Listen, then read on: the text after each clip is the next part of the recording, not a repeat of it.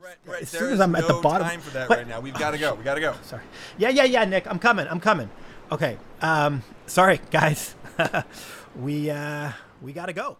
When we put out the final episode of season 4 of Where There's Smoke in May 2018, it was not meant to be a series finale, though we did literally drive off into the sunset.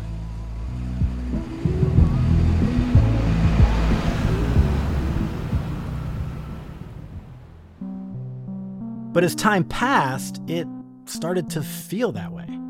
As they say, life got in the way. And the more time that passed, the more it seemed like the show is dead.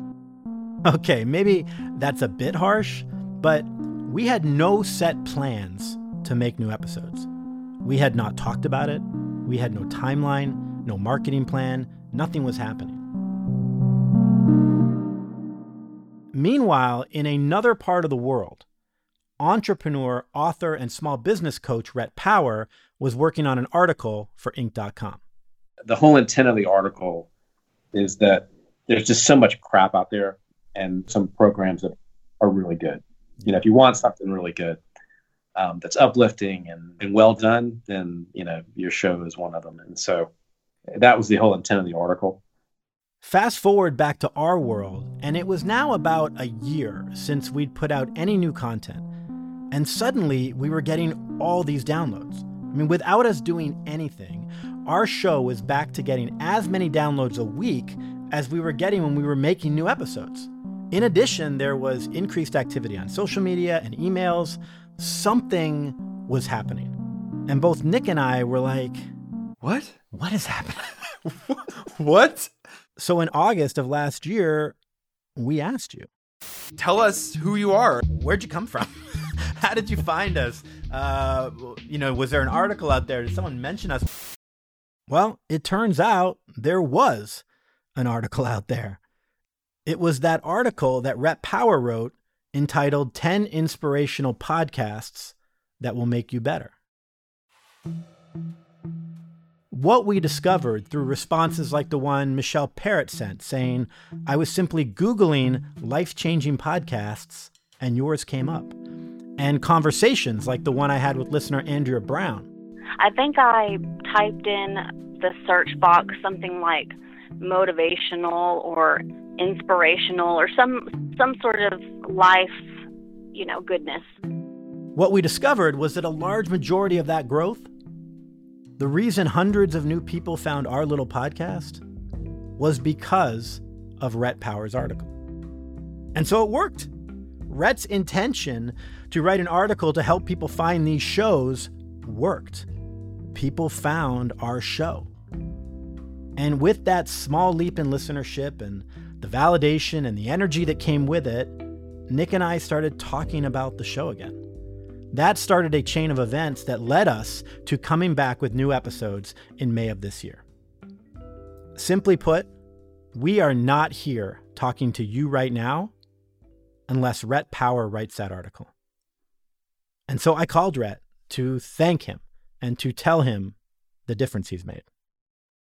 And I just thought, all those people would have, maybe a couple of them, but most of them would have never found the show if it wasn't for that article you wrote. And the ripple effect of that article you wrote has just been massive. It's been massive for me and Nick. It's been really big for the show.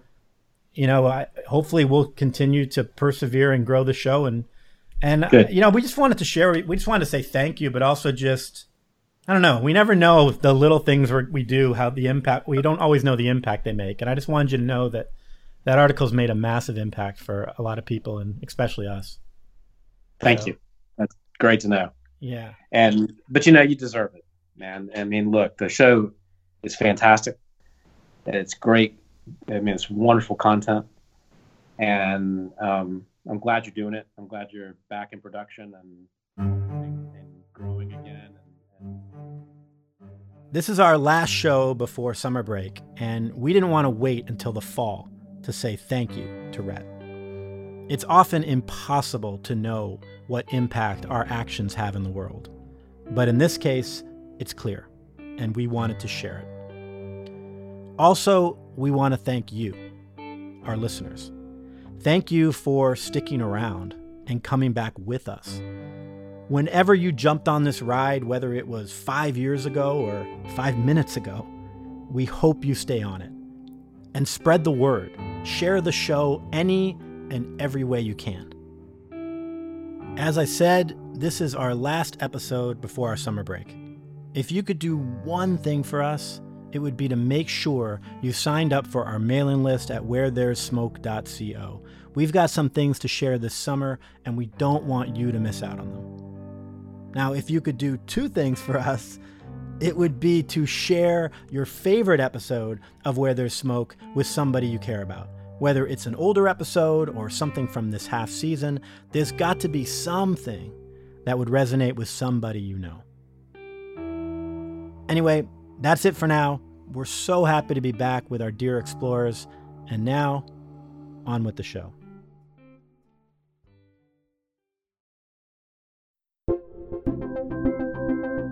Welcome to Where There's Smoke, the show where we explore self-development through the lens of current events, pop culture, and experience. This week, we are exploring change through the lens of where we've been and with the intention towards where we want to go.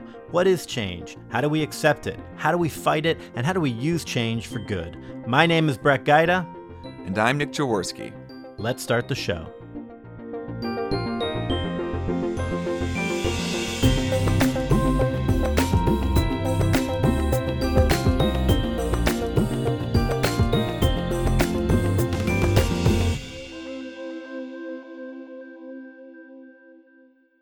It's been a time of changes, but change is good. Change is life. Change is hard. Change is frightening, isn't it? Change is the essential process of all existence. Change is always good. Change is always hard. Change is inevitable. Change is the only constant in life. Heraclitus said that back in 500 BCE, and I know this goes without saying, but what was true 2,500 years ago is definitely true right now. In fact, for a variety of reasons, it's easy to argue that the rate of change has only accelerated over time. I mean, 30 years ago, the idea of holding a device in your pocket with the ability to reach out to somebody on the other side of the planet was purely science fiction. Now that technology is so ubiquitous that I just give my old version of it to my 11-year-old.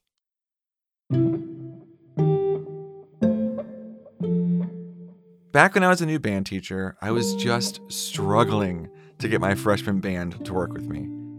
Sure, some of the kids went with the program, but there was definitely a handful of students who made teaching a bit more difficult than I had anticipated. They would get out of their seats, they would throw things, they would talk out of turn. They were just kind of rude, and I just didn't have the skills to handle it. That'll teach you to teach me. One day, after one of these classes, I came back into the office and saw my mentor, Jan, sitting there. She'd obviously heard the whole thing, and she looked at me and said, "Remember, change is bad." It was such a kind gesture from her. She was an excellent veteran band teacher, and I'm sure she could have pointed out at least a dozen ways that I could have done better. That's undoubtedly true. But all Jan did was to remind me that a lot of this issue wasn't really about me at all. It was about my students' relationship to change. My very existence in that classroom represented something new and therefore scary to them. So I wrote "Change is bad" on a Post-it note and put it on my computer monitor as a constant reminder to just keep going. I'd come in from a bad rehearsal and I would see the note on my monitor and I would just feel a little better. One day, months later, I came into my office and noticed that the little Post-it note had experienced its own change. A student had scratched out the word "bad" and replaced it with the word "good," and that they had included a simple smiley face. It was such a small gesture, but it meant so much to me at the time. At least one kid, and I don't know who, but it seemed like they understood what was happening. And that felt like a victory. A small one, but important. That was over 10 years ago, and I have that Post-it note framed on my desk. I see it every day. Change is good. Smiley face. It's a constant reminder that if you just stick with it with good intent, Eventually, even if it's small, change can happen.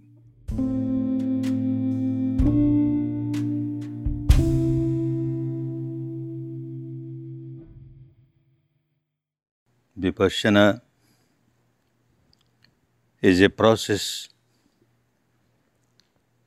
is a technique of truth realization, self-realization, realization of the truth pertaining to oneself, within oneself, by oneself, at the experiential level. That is S.N. Goenka speaking on the ancient meditation technique called Vipassana. And while it is all that, Vipassana meditation is also largely about managing change. It is about understanding at an almost cellular level that everything changes. It is in flux. Things arise and pass away. Rising, passing, anicca, anicca, anicca. And our ability to accept that impermanence is a key aspect of our happiness and our effectiveness, I would say. We can't control change, but we can control how we react to it. Let's talk about what Vipassana meditation is. Vipassana is a technique of self-transformation through self-observation. The technique is taught through 10-day residential courses, which take place at over 200 Vipassana meditation centers in 94 countries around the world. Participants follow a prescribed code of discipline during these 10 days. This code includes noble silence. Any form of communication with fellow students, whether by speaking, gestures, eye contact, written notes, etc., is prohibited. No drugs, no alcohol, no sexual activity. No devices. You are not permitted to play music, listen to music, read, write, take notes, do yoga, or any strenuous exercise. Basically, any avenue you can use to distract yourself, to escape being with your own thoughts and feelings, is prohibited. It is a purely practical experience of looking inward.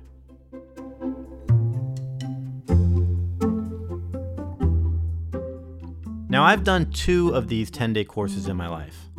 The first one was incredible. It was at Dhamma Medina on the North Island of New Zealand. Beautiful surroundings, one of the most powerful and peaceful experiences of my life. But this story isn't about that experience. This story is about my second 10-day Vipassana course.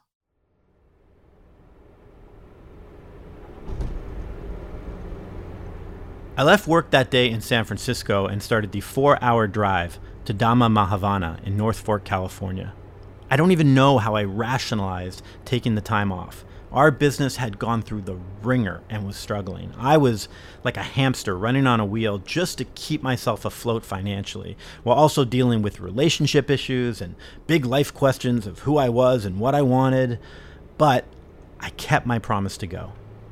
And as I was driving across the Bay Bridge, I was excited. I needed this.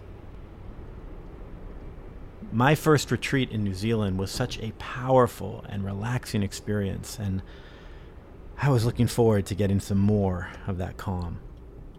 Spoiler alert, he wouldn't. What I was failing to remember was the journey of Vipassana is a journey of self. And I was in a very different place on that day in California than I was a few years earlier in New Zealand. And I was going to realize that very soon. The morning bell for day 1 went off at 4 a.m., and the first 2-hour meditation sit started at 4:30 a.m. When one's mind is racing, and it's been racing for months upon months upon months, suddenly sitting down to meditate for 2 hours is damn near impossible. And my mind was racing.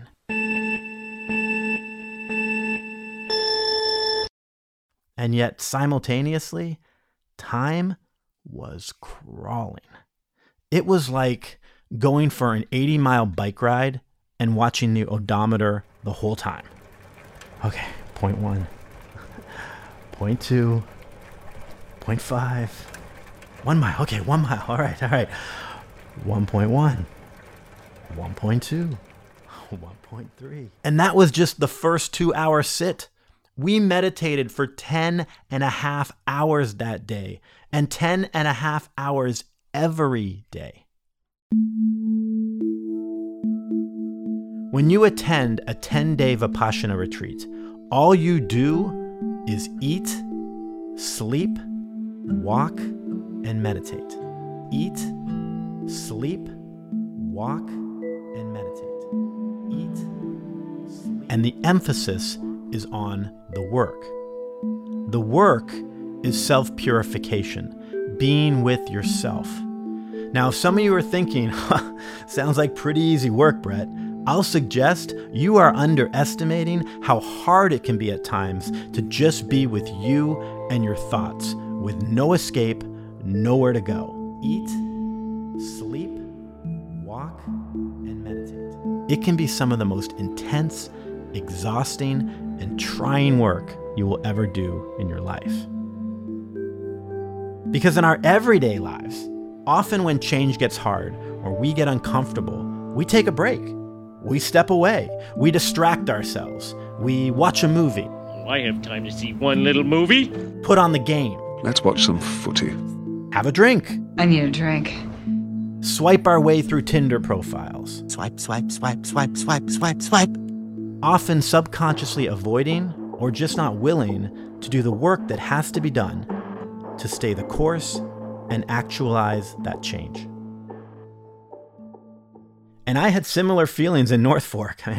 I wanted to get out. I thought about leaving many times. No one was holding me there. But I had made a commitment to myself to stay. And I had also committed to that code of discipline. Any avenue I could use to distract myself, to escape me being with my own thoughts and feelings, was prohibited. And so I just stayed in it. Now, at some point, at least I went from counting the minutes to counting the hours, but every day felt like an eternity. I remember hitting the halfway point, like vividly remember it. I was sitting on a rock, staring into the forest, and I realized I was halfway there.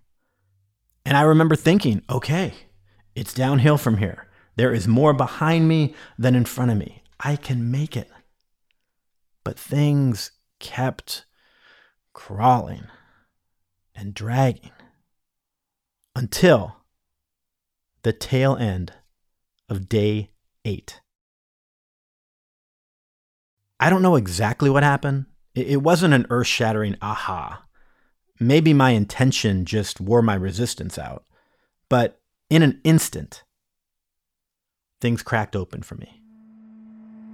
Something shifted, and I got a glimpse into what I was avoiding. And I was present for the first time in a long time. And then time was just time again.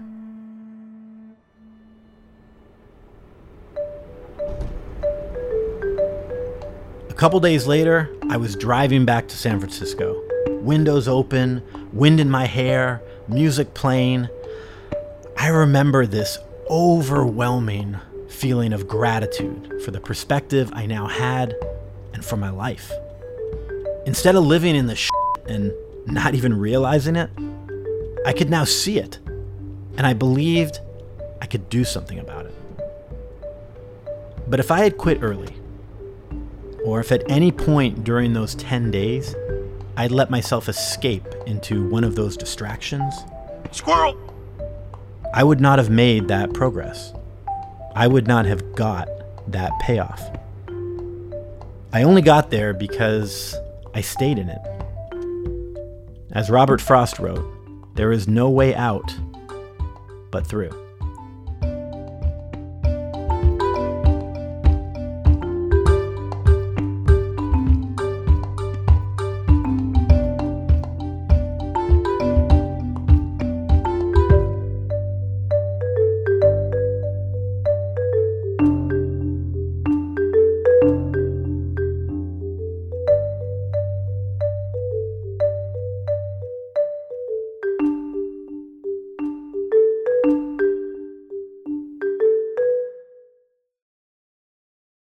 Okay, so here's the thing. Ugh, I hate when people say that. Here's the thing. It's so stupid. Just say the thing. You don't need to introduce the concept that there's going to be a thing.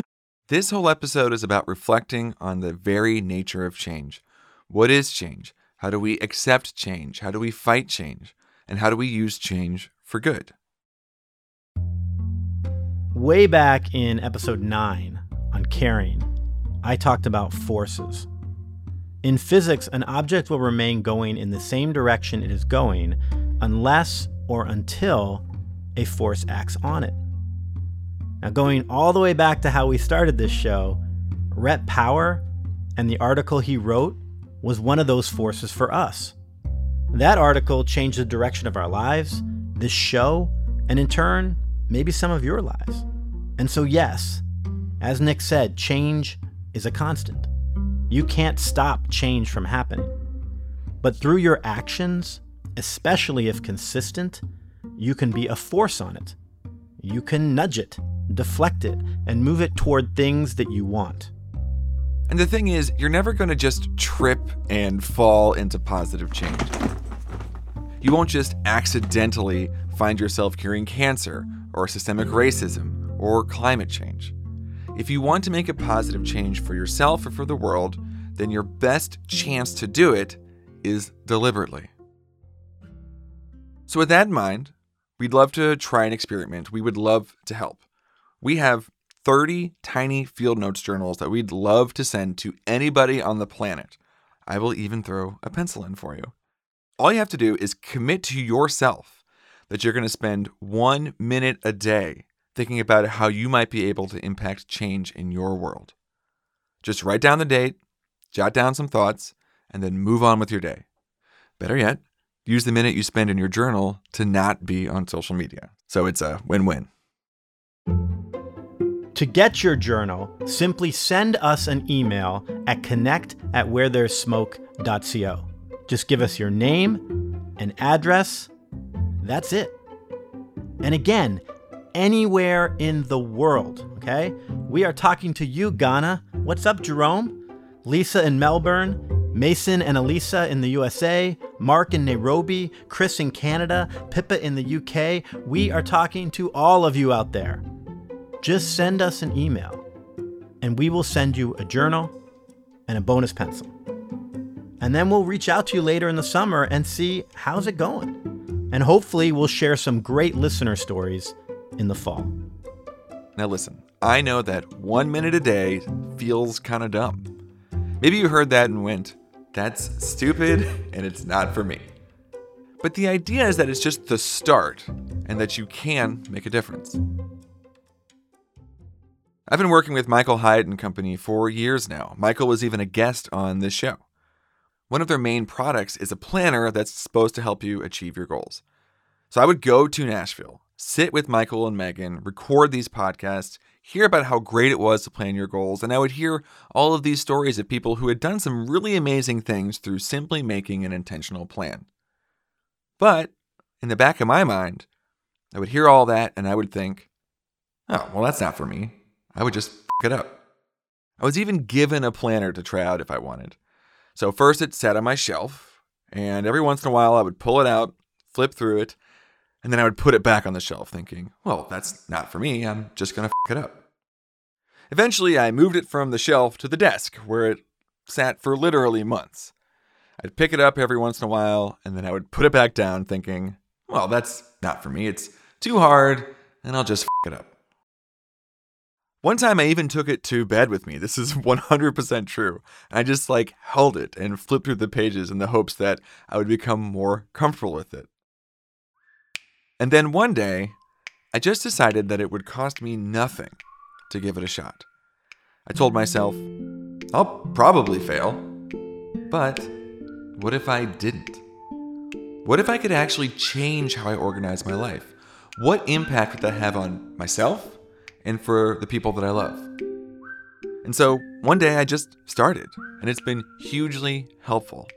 And that's the thought behind this tiny journal that we want to send to you.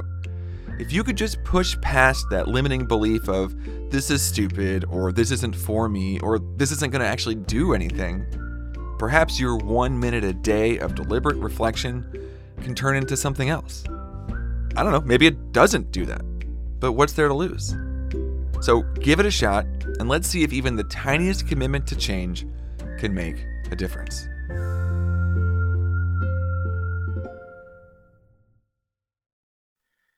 Greetings, fellow explorers, and welcome to the credits. I want to start off with a very special thank you and acknowledgement to Scott and his wife Sandrine.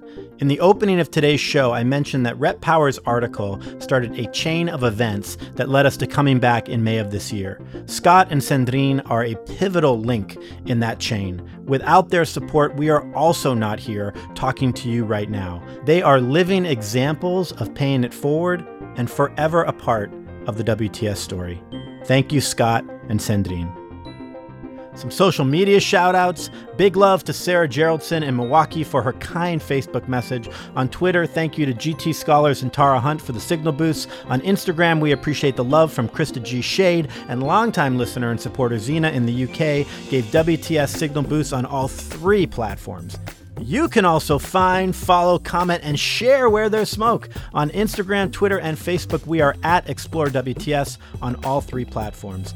As we said in the opening, now, like right now, like maybe even pause this and go do it, is the time to get on our mailing list.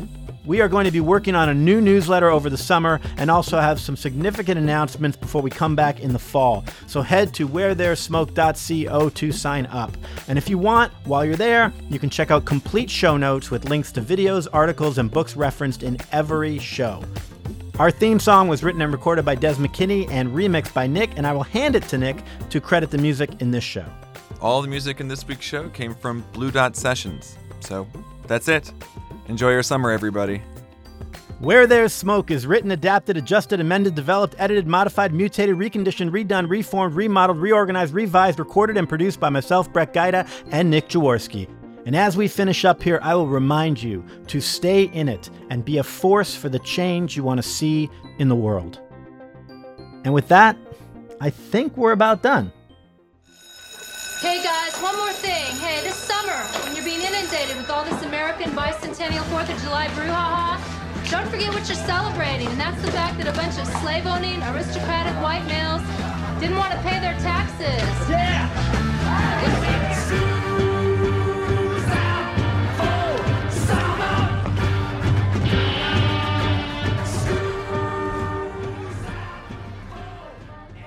Thanks for listening.